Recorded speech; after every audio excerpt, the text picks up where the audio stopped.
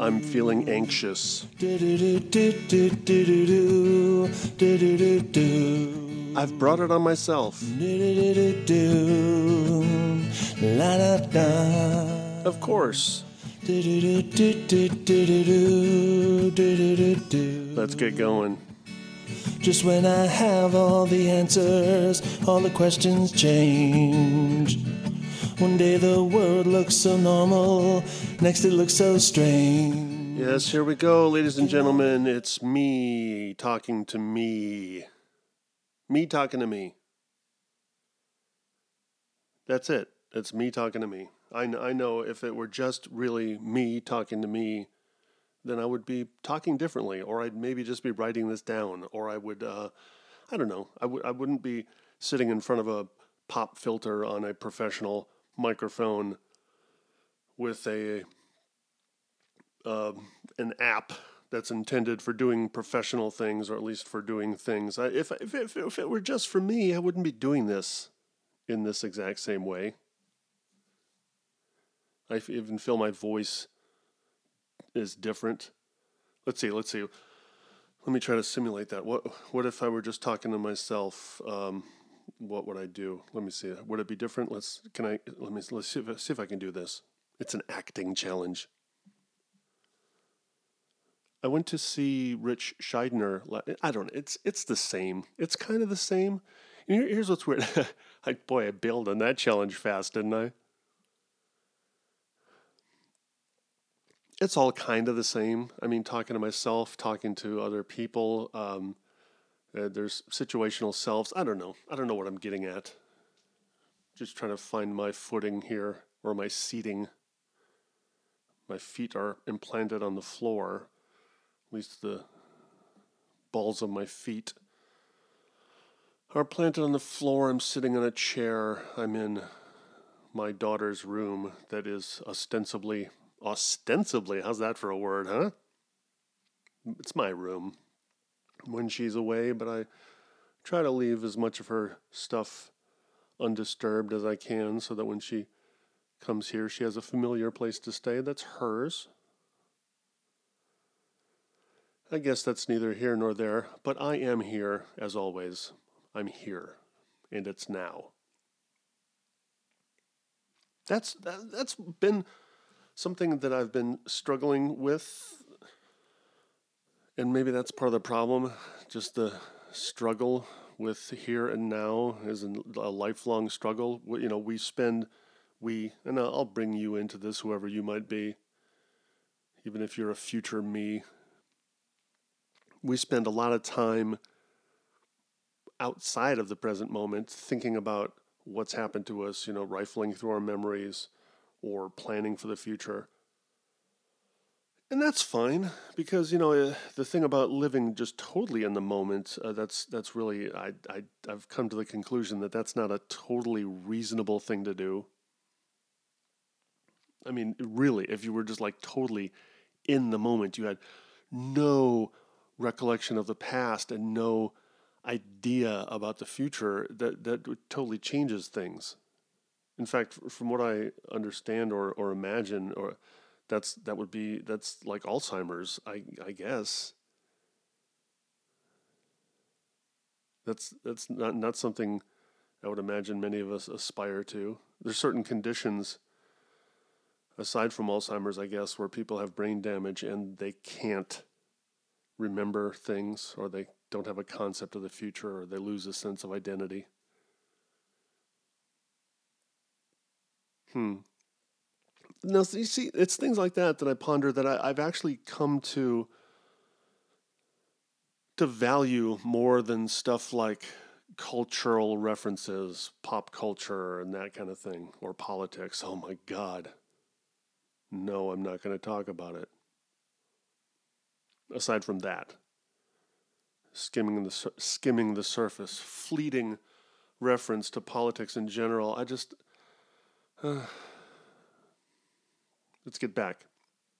Anxiety. I mentioned over the music that I'm anxious, and it's self-imposed. But then isn't it always? I mean, we impose feelings upon ourselves. Maybe you can argue that, maybe, but I've come to the point where I have concluded that so many things like that are self-imposed. The present case in point is I know the source of my anxiety. Maybe if we don't know the source of our anxiety, then it doesn't feel self-imposed because we just go, oh my God, I feel anxious and don't know how to get rid of it. But like right now, I know the source of my anxiety, and if I change the source of that anxiety, I could easily just let go of it. The source being, I'm considering, after another number of months have gone by, and I could look at my calendar and find out, but I believe it's been 5 or 6 months again where I have not gone on stage. And I've gone longer than that. I've gone years without performing. I mean, not counting this kind of stuff, because even though this, knowing that I'm going to be uploading this and putting it out for the world, the potential of a world audience, it changes things a little bit, but it's not the same. It's not the same as a live performance.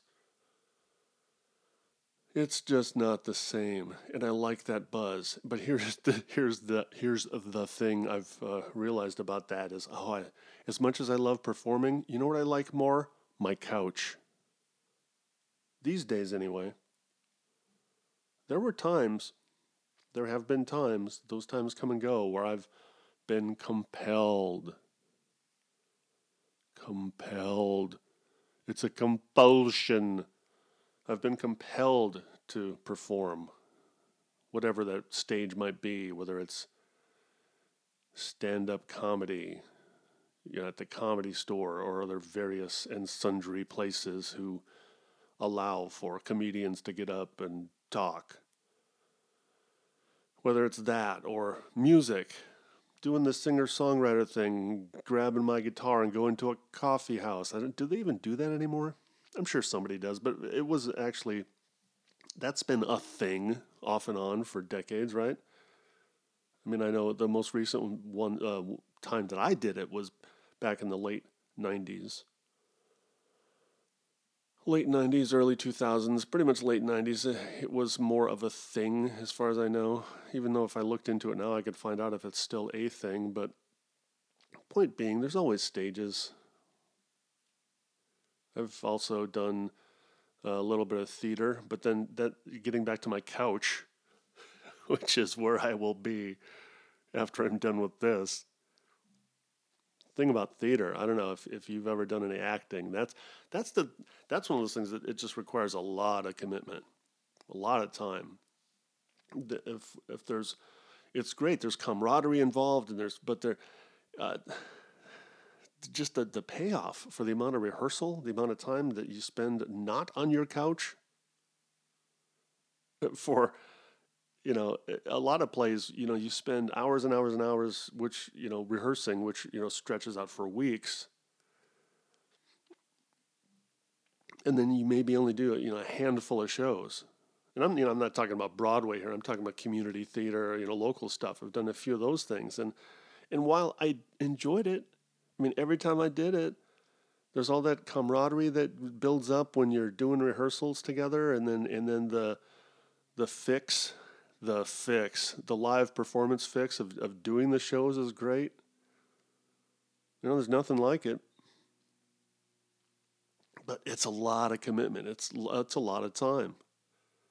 So I haven't totally stopped acting, but the kind of acting I like now these days is the kind of acting where commercials come to mind as the best example of like the least amount of commitment for the greatest amount of payoff. And I'm not talking necessarily money here. I'm just talking about the outcome. Commercials, the casting cycle is short, and then the shoots generally are only a day, a portion of a day.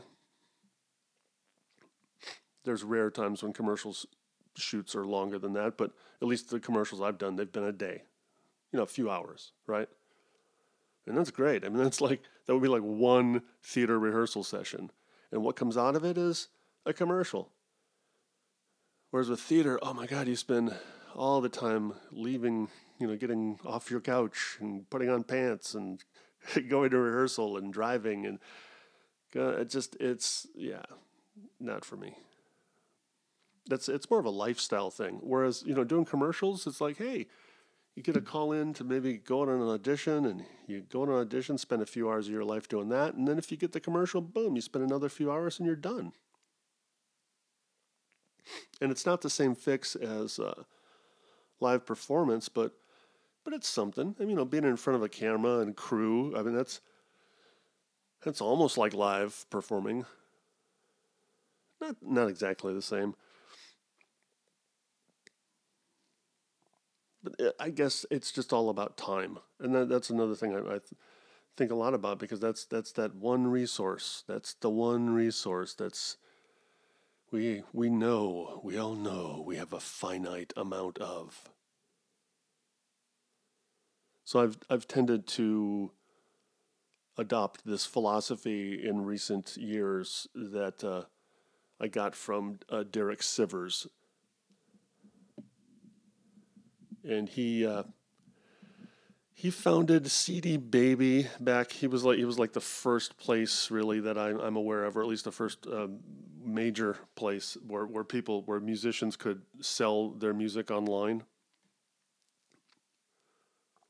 And Derek has become a sought after speaker over the years, because he just built it from nothing up to being basically the only place for a while where musicians could sell their music, and he turned nothing into a multi-million-dollar business, and it was reluctantly that he did it. The way he tells the story is he was a musician, and he was working, a working musician, didn't have a day job, and he was touring, and he was in bands. And at some point he thought, hey, instead of selling CDs out of the trunk of their car, or on a little temporary table after gigs, how about maybe we could do that, but let's sell them online. And he was surprised to find out that there was no way to do that. So he figured out how to do that. And he talks about how thrilling it was to finally get to the point where he just had a buy now button on his website. So he got to that point, right? He had the buy now button on his website, and he had no intention of turning that into a business. He just wanted to sell his CDs and his band's CDs. But then word got out to fellow musicians, friends of his, that he was doing that, and they said, hey, would you put our music up there? And next thing you know, old Jed's a millionaire. That's a reference for people of a certain age.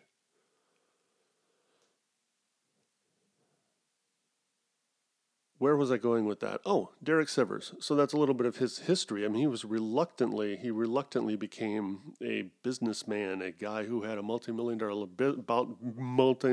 business, but eventually he got done. He was done with that. He just got tired of it. He didn't like that grind anymore. He found himself, he had less and less time to be a musician, and he was spending so much time managing this business. And then I read an article that he wrote a number of years after he sold CD Baby, or after he sold his shares, or he got out of it, whatever. He got out of CD Baby, and there's this one, he's been writing these articles, and I follow him. And he doesn't write newsletters or articles on a regular basis, but when he does, they're good. And one of them was, hell yes or no, or hell yeah or no. It doesn't matter. Hell yes or no. And it's a simple idea.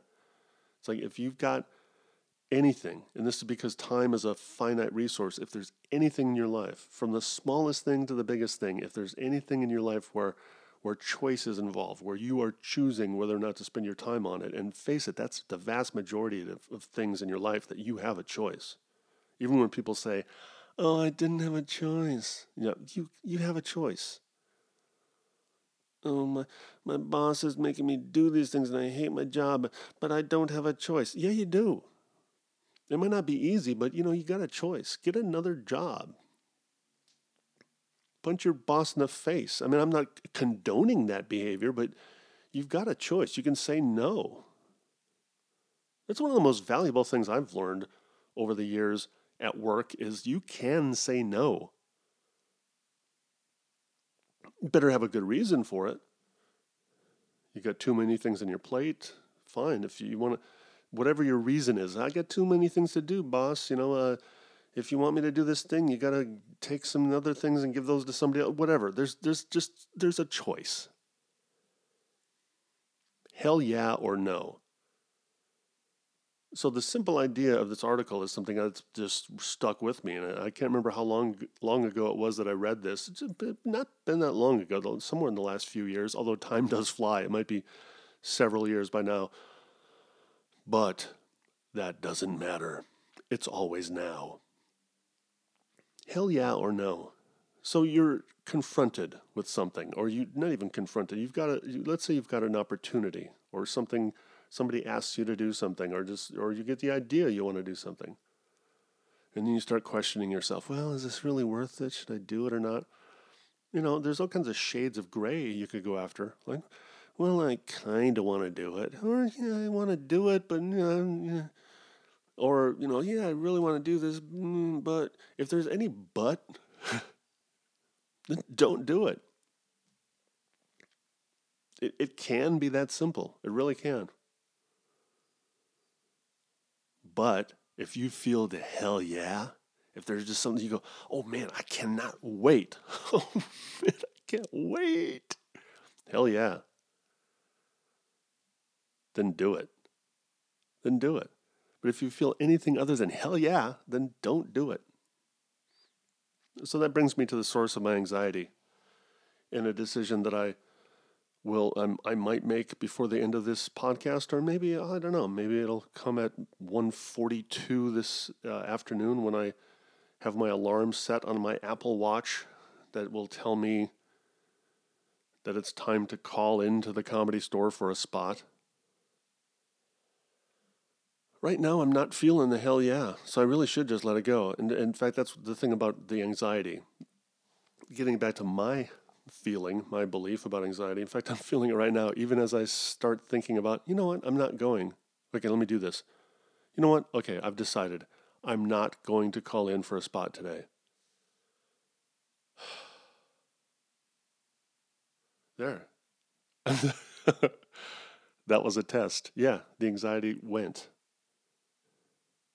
The anxiety went away. Now, that's not necessarily meaning that I've made my decision. Maybe, anxiety isn't always bad. Sometimes anxiety, it's could be framed as excitement. It's just a matter of interpretation, right?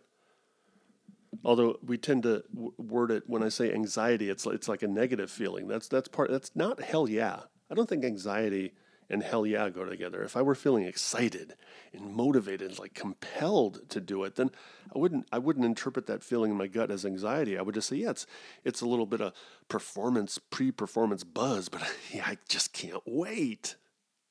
That's different to me, anyway. So I guess that's really all that matters is at this point in time, anyway, since I'm just interpreting my feelings, my emotions. Hell yeah or no. So if I'm going to practice what I preach, although I hope I'm not preaching. Am I preaching? That's another thing subject to interpretation, right? Depends on how you are taking it.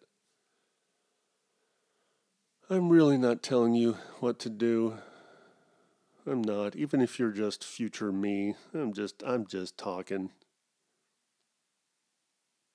Maybe you'll listen to this and go, oh yeah, you're right. Thanks for the reminder. Hell yeah or no. Maybe this talking right here, maybe the fact that I also decided to get off the couch, or at least not head right down to the couch after waking up. Maybe this will get it out of my system and I won't feel like performing, even though this is not the same. Another part of me thinks, hey, life is short. I do have finite time. And I'm 56. Not getting any younger. Isn't that right?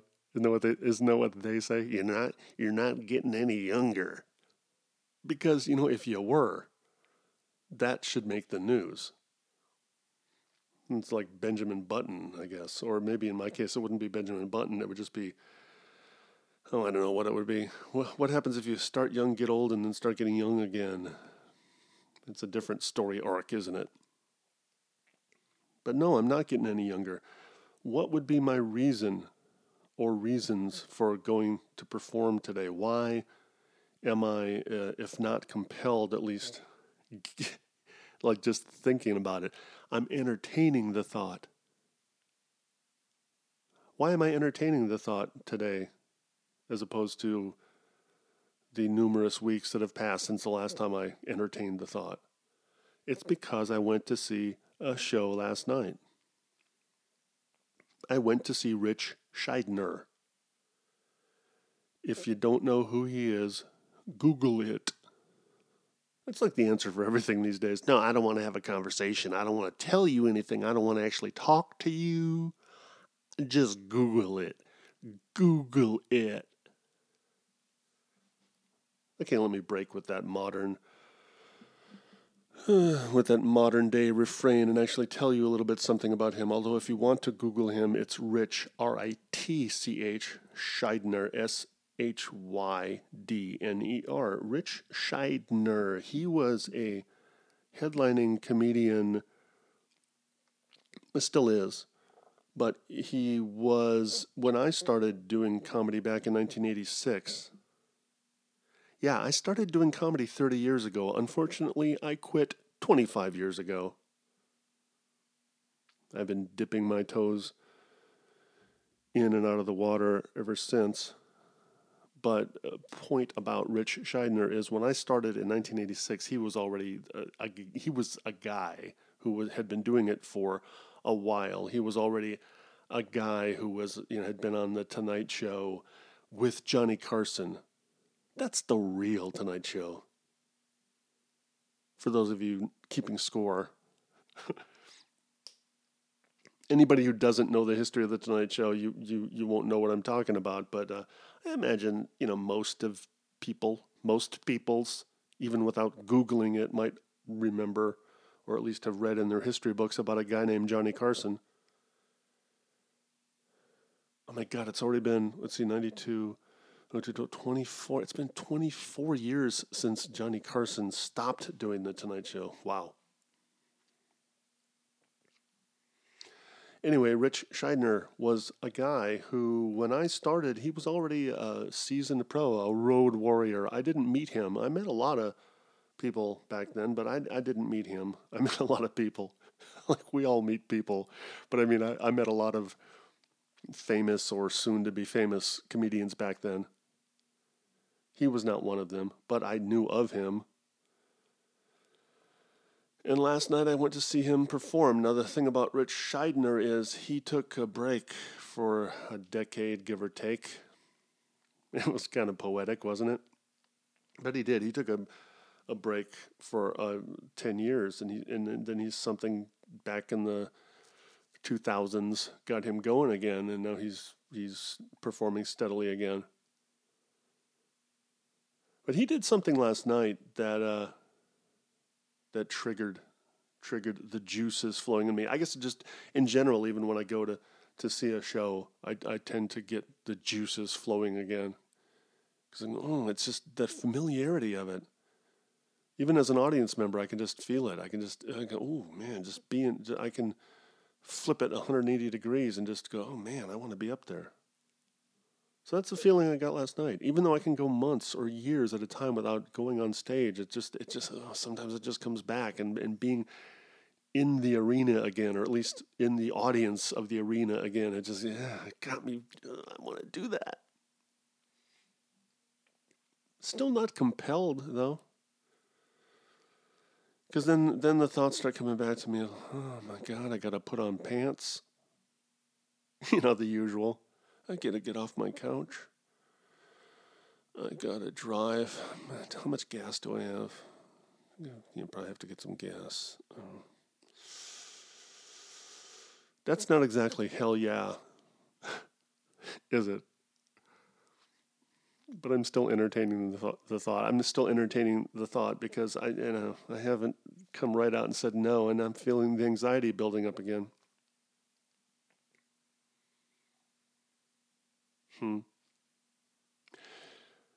Yeah, no, I was going to make a decision. I'm not going to. Here's what Rich did that made me think, oh, here's something I could talk about. Because one of the things that even when I entertain the thought, or I have the, even in the last several months since the last time I went up to the store, I might not have seriously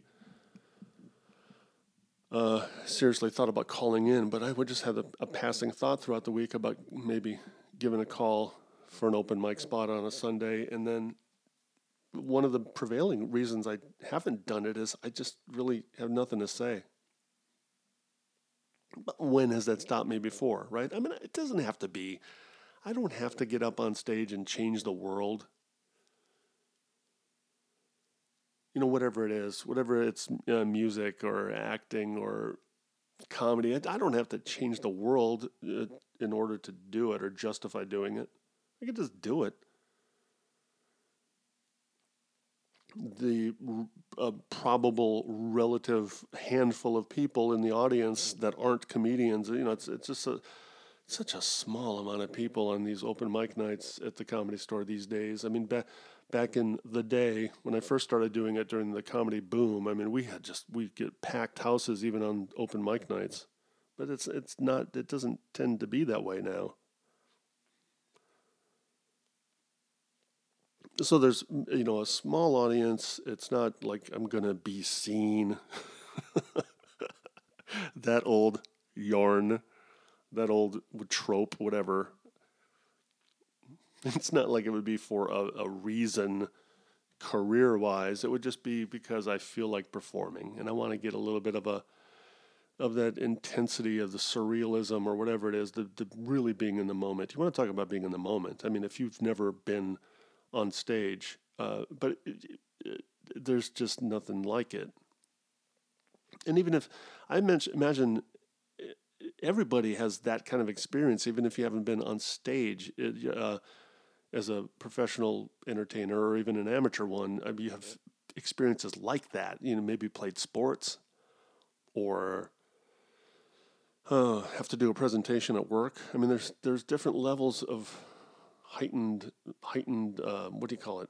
Not heightened reality, but maybe calling it surreal is weird because maybe it's so real.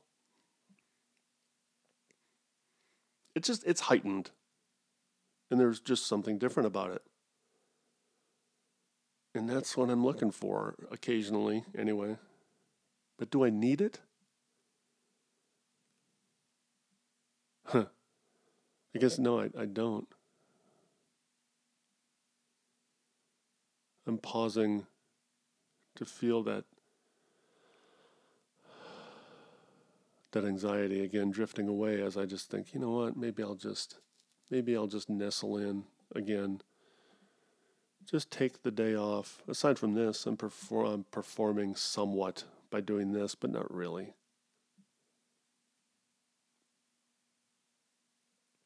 Maybe I'll just take the day off. Have I made my decision? No, because I'm a wishy-washy motherfucker. Oh, is that the first? Did it take me 28 minutes and 31 seconds to use my first profanity and make that explicit tag in my podcast actually relevant? I think so. Will I go or not? I don't know. Is this like the most pressing thing ever? No, of course not. That's the beauty of it. I mean, it's not a big deal. It's just that Rich Scheidner, that was something I was going to say, is what he did, because the thing about not having something to talk about or not having anything to say, there's just nothing really going on in my life that's, a lot of times when you're doing jokes or writing a song, some of the best stuff comes out of things going on in your life that are pissing you off, right? Like, trouble. And the reason that a lot of comedians end up talking about, relationships is, for one thing, it's something we can all relate to, or most of us. But then another reason is because it's a source of anxiety and conflict.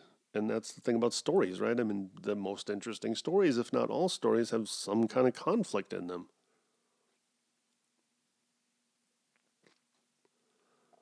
So luckily for me, I don't have much, if any of that these days. I'm enjoying my job. I don't want to rub this in if you're having rough times, whoever you are. But believe me, I've paid my dues. 56 years, man. I've had some times where I was not feeling like this, where I was not feeling goodly. So is that part of the reason why I'm not compelled to go on stage? I don't know, because I don't know, maybe because I felt like I didn't have anything to say. But then I go, but there's always stories to tell. And what Rich Scheidner did last night, that I don't recall seeing any comic who really did this or this much of a chunk of his act, just talking about being a comedian. I mean, because he's been doing stand-up since the mid to late 70s, right? So, let's see, counting on my fingers, 80, 90, it's the 2000s that messed me up. Look, I got a math degree and I'm having trouble with that, so I imagine you feel the same way, right? 80, 90, 2000, 2010, 40. So he's been doing stand-up for 40 some odd years. 40-ish years. And he's got stories.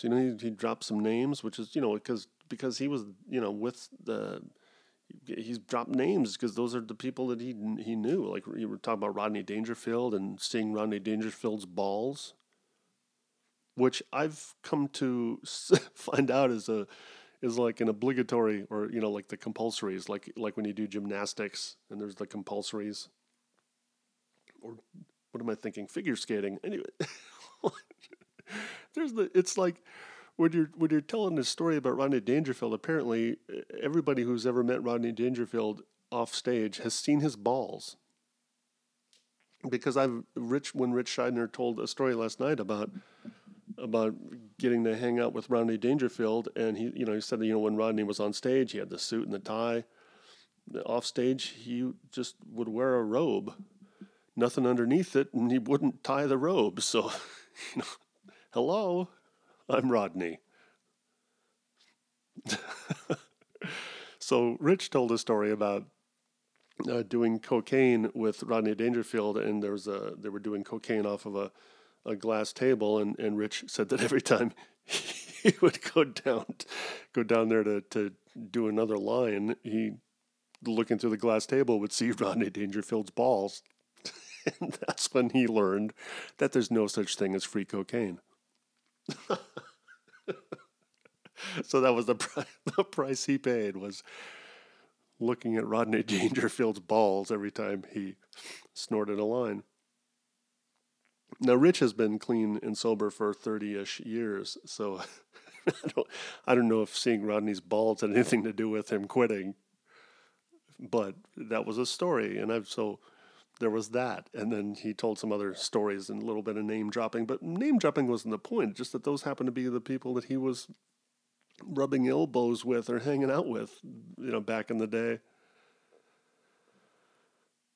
So it got me to thinking, it's like, well, maybe I don't have anything particularly interesting or conflict-based or anything I need to resolve, any therapy I need to work through on stage in my current life. So I've been doing stand-up off and on, as I said, for 30-ish years, or even if I just focus on the 5 years where the period of time back in the late 80s to early 90s where I quit my day job as a software engineer to go do stand-up. I can just focus on those times because I met people then, some famous, as I mentioned earlier, famous or soon-to-be famous people. And you would think after, if 5 years of intense, immersion in the stand-up, 5 or 6 years in the stand-up comedy, that I'd have some stories to tell, right? You would think.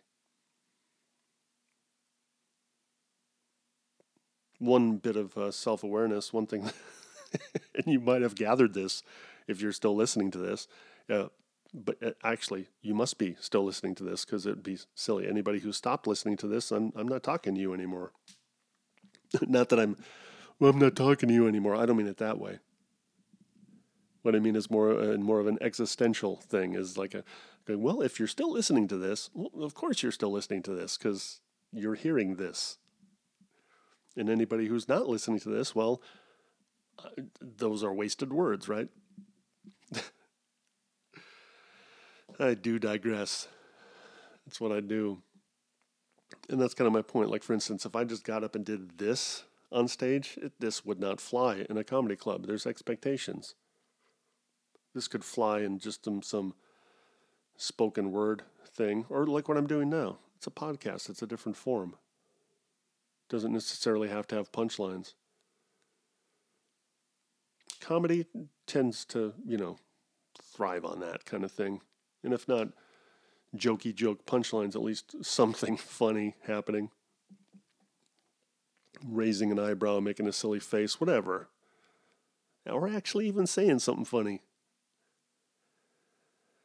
So I started thinking, one of my weaknesses, though, is at least this my self-impression, my impression of myself. Hey, here's my impression of myself. Listen. Hi, I'm Joe. My self-assessment. I amuse myself sometimes.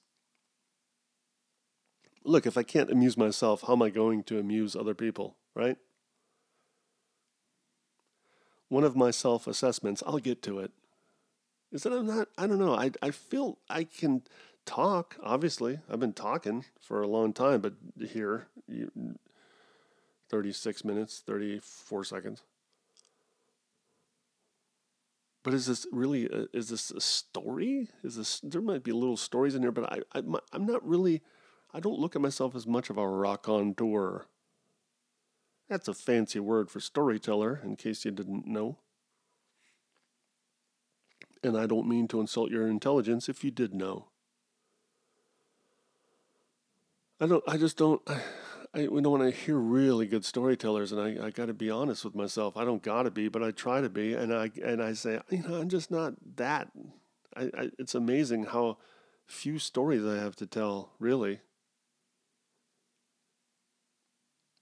Considering the things I've done, I may not have led the most amazing, interesting life in the world, but I've done some things, that other people haven't done. When I was in college, I was on a national championship football team. I had teammates that went on to the NFL. Some teammates that went on to the NFL Hall of Fame. You'd think I might have some stories to tell, right? You would think. Same thing with stand-up. I mean, I met Jim Carrey before he was famous. And I remembered meeting him back then before he was famous because the guy was amazing. He's fucking brilliant.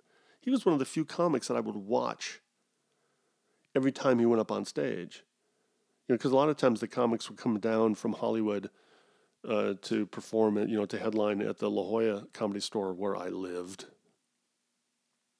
And, if you've seen them once, that's enough because you watch their act again and it's pretty much word for word. But not Jim Carrey, man. He was one of those guys. He was on the top of the mountain of guys. It's like, oh my God, you never know what's going to happen. The guy was just, not only did he have that energy and the charisma and the talent and just, it was always different. It was entertaining as shit, man. Not that shit is all that entertaining, but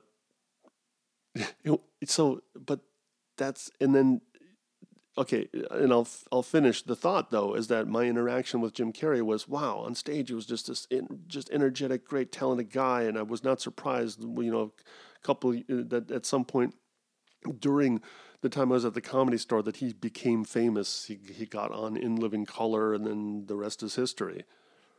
It was not surprising at all. But off stage, he was totally different. He was just totally shy, and I don't think he was. I never looked at it as being stuck up. Sometimes people will misinterpret somebody's shyness or being quiet as being arrogant or stuck up. I didn't look at it that way. My impression of him was that he was just very off stage, was shy. And I remember him just asking for a glass of water when I was behind the bar and just being very polite and shy and timid. But that's it. That's the extent of my Jim Carrey story. Not very compelling, is it? I mean, it might be interesting just as an anecdote to go, yeah, the guy on stage was just this amazing, energetic guy, but off stage he was shy. Okay, so as an anecdote, okay, yeah. But as a story to still tell on stage at the Comedy Store, then probably not. So what else? So then this morning, as I was thinking more about Rich and the fact that and the stories that he was telling, and they actually were not just little anecdotes, not unfunny anecdotes. They were funny stories. I just realized, oh my God, I have a couple, but wow, it's kind of sad. Really, it is that, and the different things that I've done, the places I've been, and the things I've seen, and even people. It's not even that you have to have had brushes with fame or any kind of excellence in the world to be able to tell a good story. I mean, there's plenty of people who just live so-called normal, mundane lives and are great storytellers. Knock my socks off, I'll tell you. But I'm sure somewhere. I mean, I started jotting some notes today, and I thought, maybe if I do call for a spot today or sometime in the near or distant future, that's what I can do. I can follow the lead of Rich Scheidner and just cull my history and come up with some stories. Just, be self-referential. Talk about some brushes with fame, or even not the famous stuff. The hell gigs, those are always those are the ones. Those are the ones that people want to hear. Those hell gigs. In fact, I have a book that Rich Scheidner compiled along with another comedian, Mark Schiff. And the book is called I Killed. And it's full of stories. Stories from comedians, basically hell gigs. It's just, even though it's ironically called I Killed, it's every comedian has stories about just they're hell gigs. What else are you going to say? You do stand up long enough, or even just you do stand up once, and you're going to have stories to tell about when you bombed or when you were in a bad situation. Just like, in fact, here's mine. Here's one of mine. The one that always pops up at the top of my mind when I think about hell gigs is, and this was at the point where I was not just a rookie comic. I mean, I was getting gigs, I was getting paid to do it, and back during the comedy boom, in addition to like legit comedy clubs popping up all over the place, there were also the offshoot of the comedy boom is that they just started doing comedy everywhere. They being like restaurant owners and just bars and just places that living rooms. I literally did perform in a living room once for a birthday party. That's that's an example though where I can't think of any funny way to tell the story other than I just performed in a living room.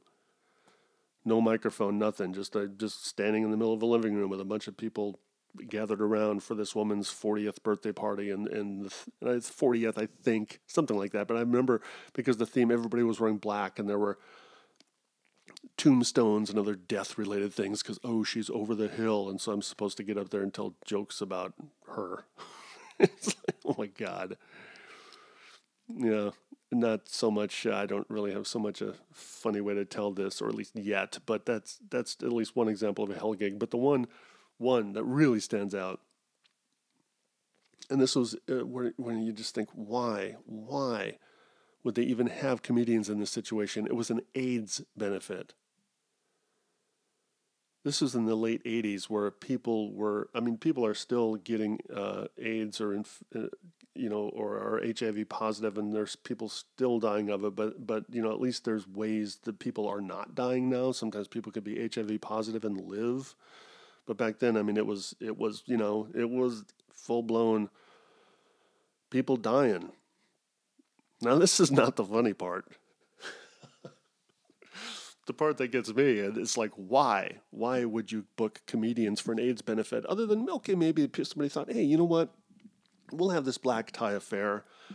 This black tie affair, we'll have a bunch of people in tuxedos and gowns, and we'll just raise money for a good cause, and we'll have some comic relief. Okay, that I could see.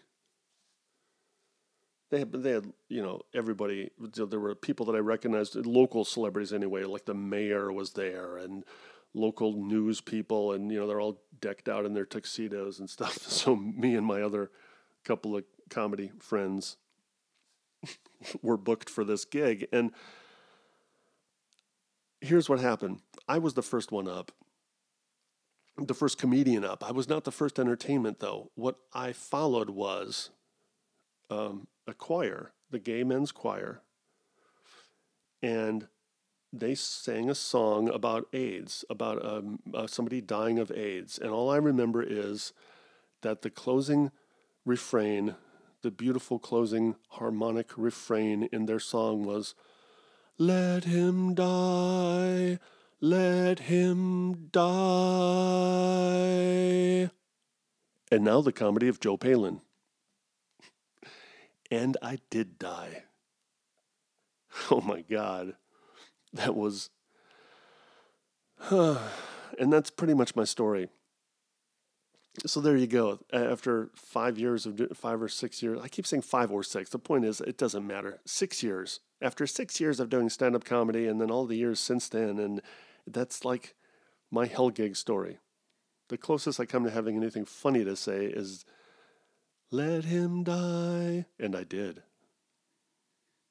That's kind of it. So again, maybe that's kind of interesting, but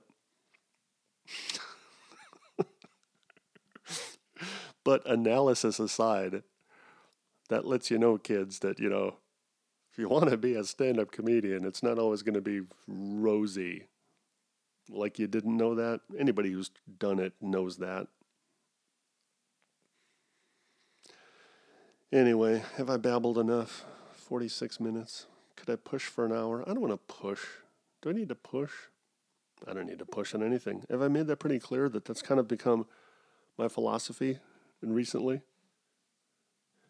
Goes against all my upbringing. Goes against being an American, I think, is, this whole thing about that, that I was brought up with, that you don't quit. You don't quit. You just keep pushing and you keep pushing and you don't quit. It's bullshit.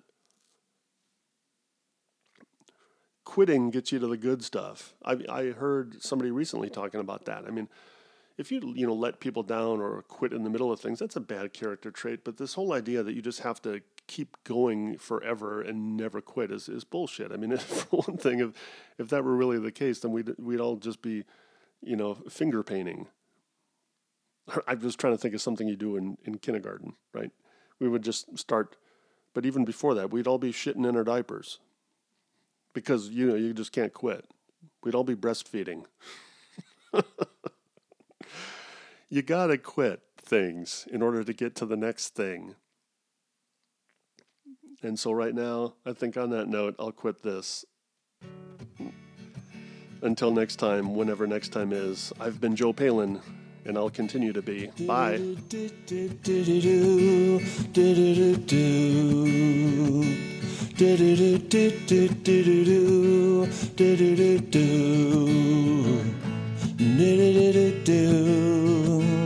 La da da.